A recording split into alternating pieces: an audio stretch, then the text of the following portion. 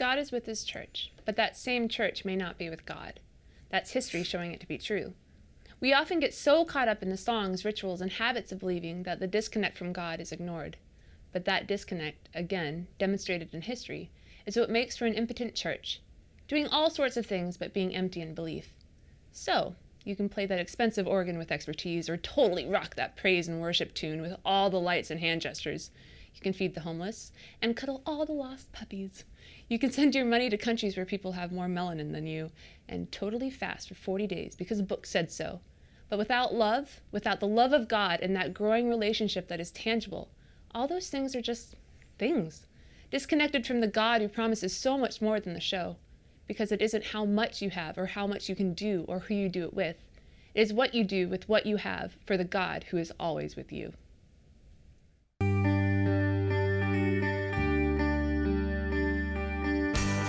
Offering information for your mind. Enabling transformation for your heart. Sabbath School U, a weekly dialogue exploring God's Word and its application for today's world.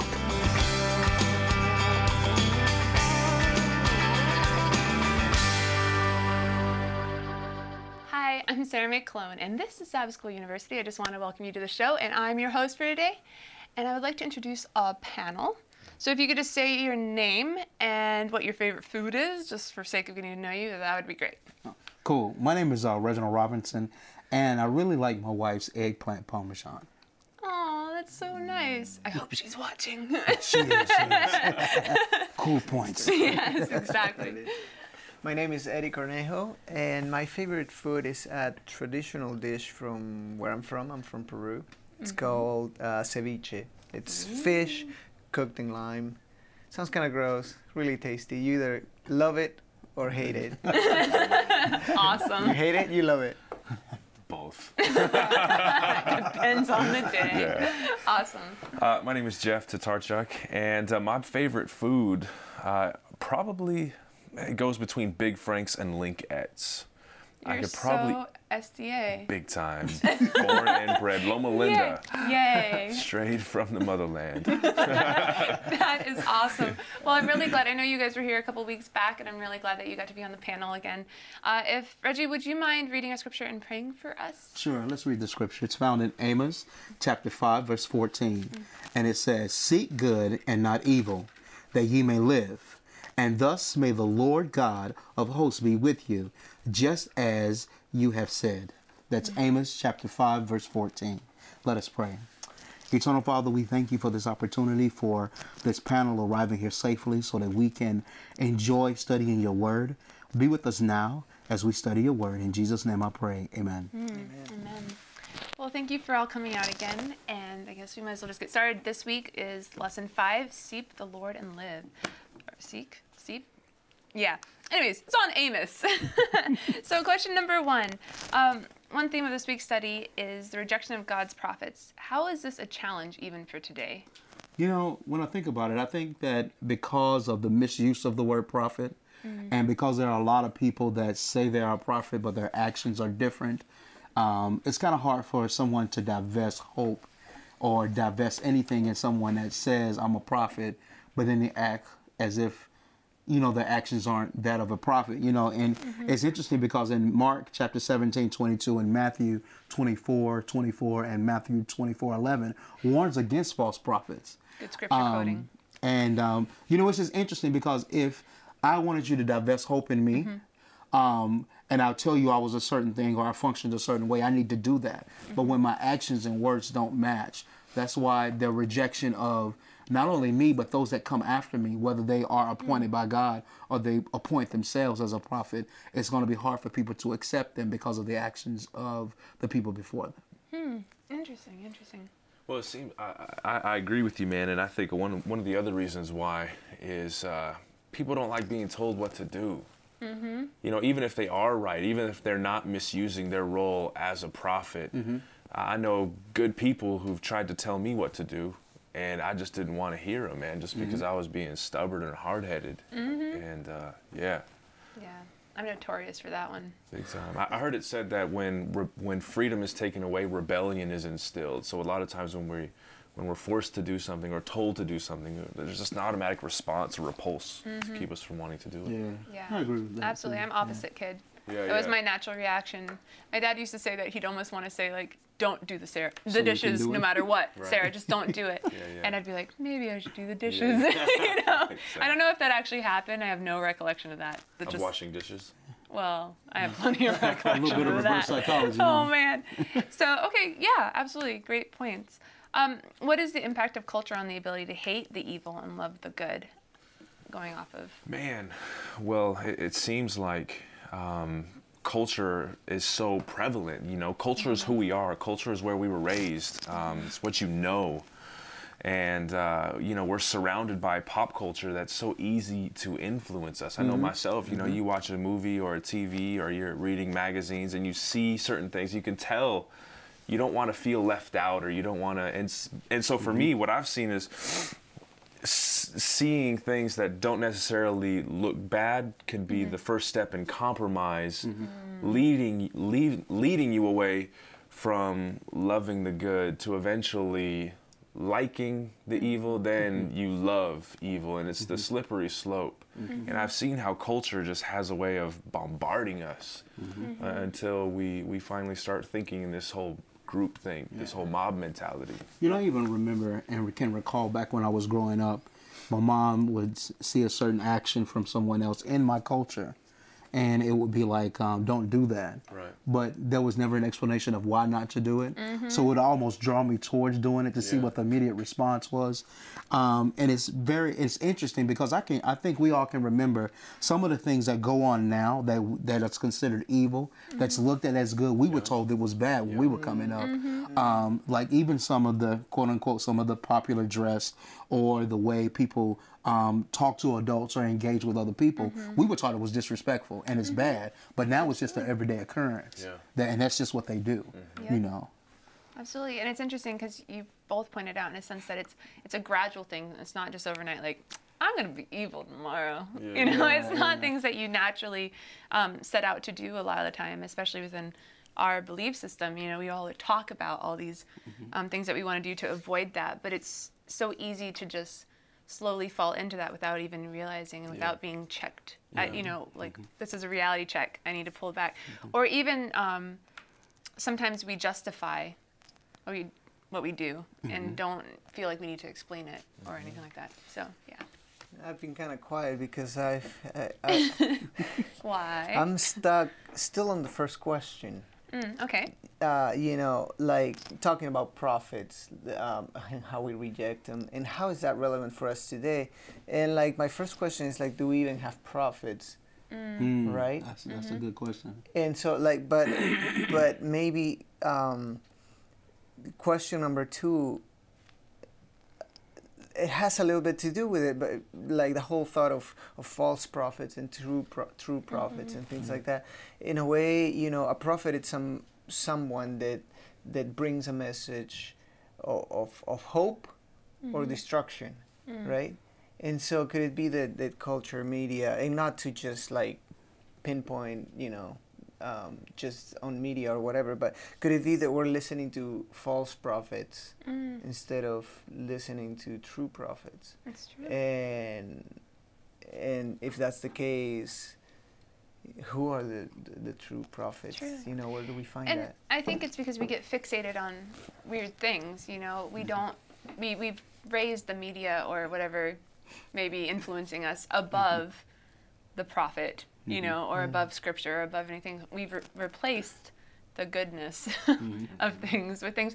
Not that media is bad, because I think that there's a way to use it in a healthy manner. It's just a matter of only taking whatever influences are thrown at you, taking them all in, as opposed to sifting them out. That I think is where the problem comes in. So yeah, that's a really good question. And I think in the spirit of talking about prophets, you know, there is a verse that says, you know, test everything. Don't put out the Spirit's fire, but like test everything. And when he was talking about the Spirit's fire, talking about the spirit of prophecy or whatever, just test everything. Yeah. And you'll find out if it's good or bad. And then you just actually make your choice if you want to go good, go good. If you want to go bad, go bad. You know, not to talk about that a little longer, but I know in my experience and some people that I've dealt with, some people have called themselves prophet or what have you. And the thing is that they only wanted to pronounce good. But when you look in the Bible, the prophet had to pronounce good and bad and correction. And the thing is that they pollute the title of prophet by only pronouncing good, because they know if I tell you good and then I ask you to quote unquote sow a seed or reward me for the good news I gave you, all I'm going to give is good news. Therefore, we start to, our view of God starts to think it's only going to be a good thing with God. And there's never any correction or anything bad that happens. You know, and I just think that there's been a pollution of the office of prophet, which in turn will affect us culturally, and that good and evil thing will be more prevalent in our life when we think of it in regards to evil, because it's something that person that's labeled as prophet, they're using it for an evil intent or a selfish greed intent, but they're receiving a good from it because that person thinks they're doing good. Yeah. You were going to say something? Yeah, there's something just along those lines in Psalm 106 that really speaks to me. It tells the story of the Israelites and how God brought them up out of Egypt. They celebrated, but then they forgot God and they fell right back into their works. Yeah. And something that's interesting, I just want to bring this up in Psalm 106. It says, let me get there, Psalm 106. It says this. And well, over and over, God uses prophets to bring them back to help remind him. And it says in verse 35, I'm sorry, excuse me. And it says, but they mingled with the Gentiles, learned their work, speaking of the Israelites, and served their idols, which became a snare unto them. And it says they came to the point where they were sacrificing their sons and daughters unto devils. And it's because they had learned the works of the world that they had slipped all the way down to that point. But it goes on to say that they forgot the works of God. They forgot over and over again. Sure, prophets came up to remind them, but they kept forgetting. You know, how easy it is for us. I'm super forgetful. But I'm thankful at the end of this passage, it says, nevertheless, even though they were in their junk, nevertheless, God still heard their cry because he made a promise. Yeah. And we can be influenced by culture. Sure, we can slip, but I believe because of the promise of God that he's given to us as his church and as his people, that he will bring us back, he will redeem us, and ultimately save us. Absolutely. And I think that's phenomenal because as we hear about all these different things, I remember when I was a kid, I used to hope and pray that I wouldn't have to be like Ellen White or a prophet, because she had to call people out, and that was uncomfortable. Exactly. You know, and you read about this stuff and you're like, I am so glad I was not in that scenario. And I didn't want to receive a letter from her at all. So go ahead. On the other hand, I think that there is that aspect of community and accountability within the body of Christ, and the underlying approach is love. Love. You rebuke out of love, and I think that's the tone. That's the trend within the minor prophets. You know, where the people of Israel were just going off and doing their things, incorrect things away from God, and God rebukes out of love because he loves. He wants to bring us back to him. And so you mentioned Ellen White, and some of us, some people have gotten burned out and beaten over the head with misused quotes or whatever from Ellen White, and maybe we need to give her a second chance, perhaps, as in, like, let me see if this rebuke comes from love or from hate or from wherever it may come from. And you know, I think that you touched on a major thing is that almost every time I think of actually, like when my parents would discipline me, it was never out of hate. I was a very fortunate kid to have amazing parents, and it was always out of love, and they would sit down and explain to me why they had to do that. And I think that that's the beautiful thing about a lot of the prophets and about God. You know, he explains why. Yeah. I mean, sometimes we can't He didn't understand it have to. or wrap our minds around it, but he doesn't have to do that. So it is out of a relationship. It is out of love. Yeah, he says in Revelation that those who I love, I rebuke and chasten. I've heard somebody mention, they said, you know, you shouldn't rebuke somebody unless you're willing to die for that person, because it really shows where your heart is with that person. A lot of times we want to rebuke them to point out the wrong in the other person when we have stuff in our own life. But the role of a prophet is a heavy call. Absolutely. And speaking of all this love, which is one of my favorite topics, yay, love, how does one learn to hate the evil and love the good? I think there has to be that relationship. And again, you know, going back to what we've been learning, you know, that trend that God rebukes out of love, and He restores.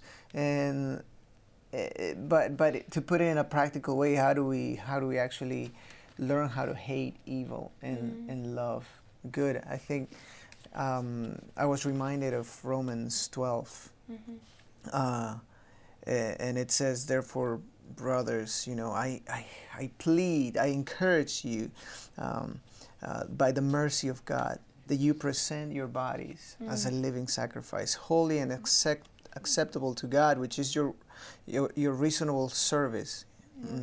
And you know, Amos talks about temple. You know, he really touches on the whole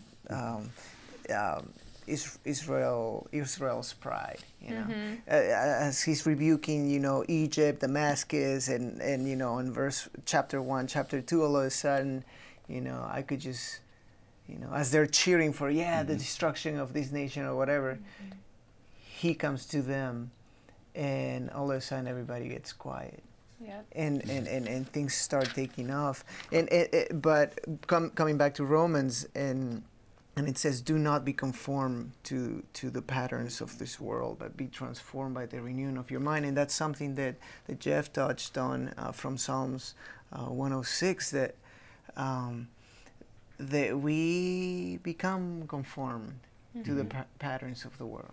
We start listening to those prophets, so to speak. And so sometimes we need that strong word. And we have to have that humble spirit to recognize that it's out of love that He's calling us. You know, it's interesting. I mean, not to cut you off. It's interesting But to cut you off. But you did. No, I'm sorry. It says, how does one learn to hate evil and love good? And that's interesting to me, because you want me to hate the very thing I was born to love. Because it says I was born in sin and shaped in iniquity. Right. And one of the ways is Sabbath School U. And what I mean by that is that people will stay on the perpetual cycle of what they're doing until they're introduced to something different. And that means that if I'm going to hate the very thing I was born to love, I need to see why I need to hate it. And by us having Sabbath School U, by the prophets, by us having Bible studies with different people, or just living our life, they see there's a difference. You love something different. You love something good. I see in you loving something good, your life has started to change. Now when I go back home and talk to some of my friends I went to house school with, they see something different. Yeah. They're like, you don't look like us, you don't act like us, you don't talk like us, you don't walk, and you grew up in the same area. So there was something that helped you stop doing what we were doing. So what is it? And then you begin to develop a hatred for what you thought was fun, for what you thought was right, because now you have not only a relationship with God, but you have information that has been given to you, so that changes your insight, that changes how you think, that changes how you process things, because of the simple fact that now something else has been introduced into your life. And you know, now I don't have to do what sin is telling me to do, but I have an option. Yeah, I know. Did you want to go? I'll go. I don't know, Jeff was like about to flail in the corner.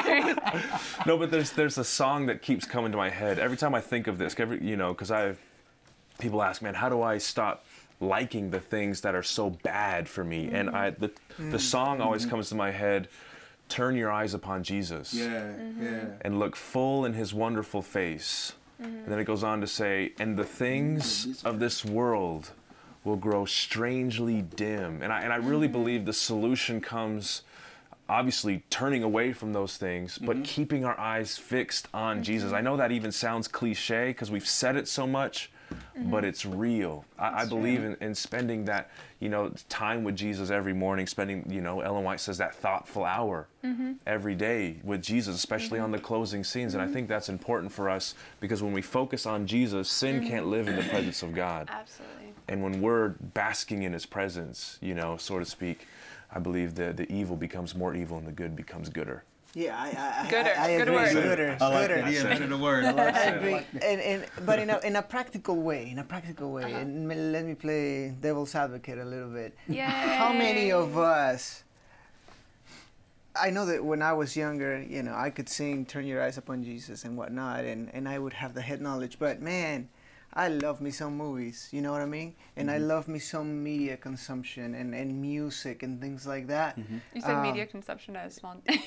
That's right. It was 3, media consumption. Yeah, that's everything. But in a practical way, start to redeem those things that I like to consume. Start to redeem them for God, and find alternatives. So you can watch a movie to God's glory. Now I'm being the devil advocate. Yeah. I'm going back. Explain this. Which movie can you watch? Well, because my thing was music. Right. Music, right? I love me some punk rock and things like that. But now I think that even the Christian industry has grown so much that you can find anything. Right. Even within the Christian industry, you can find good and bad. Absolutely. Exactly. But as one starts developing that discernment and that transformation, Right. And things like that, then you're able to focus more on Jesus and things like that. Now my question is, my question is, how can you determine what's right and wrong? Like when you stopped, when you were listening to your punk rock, how then were you able to turn from that to Christian? Because I was in the same boat. Yeah. No, I think that's How a do you great draw question. That's a great question because at least how it happened for me, something just changes in you. I mean, and one of the important things for me to remember was that I cannot determine what's right for you and what's wrong for you. He's moving away from you. Right? What's right or what's wrong for you? God is the one that determines. So God has to say it.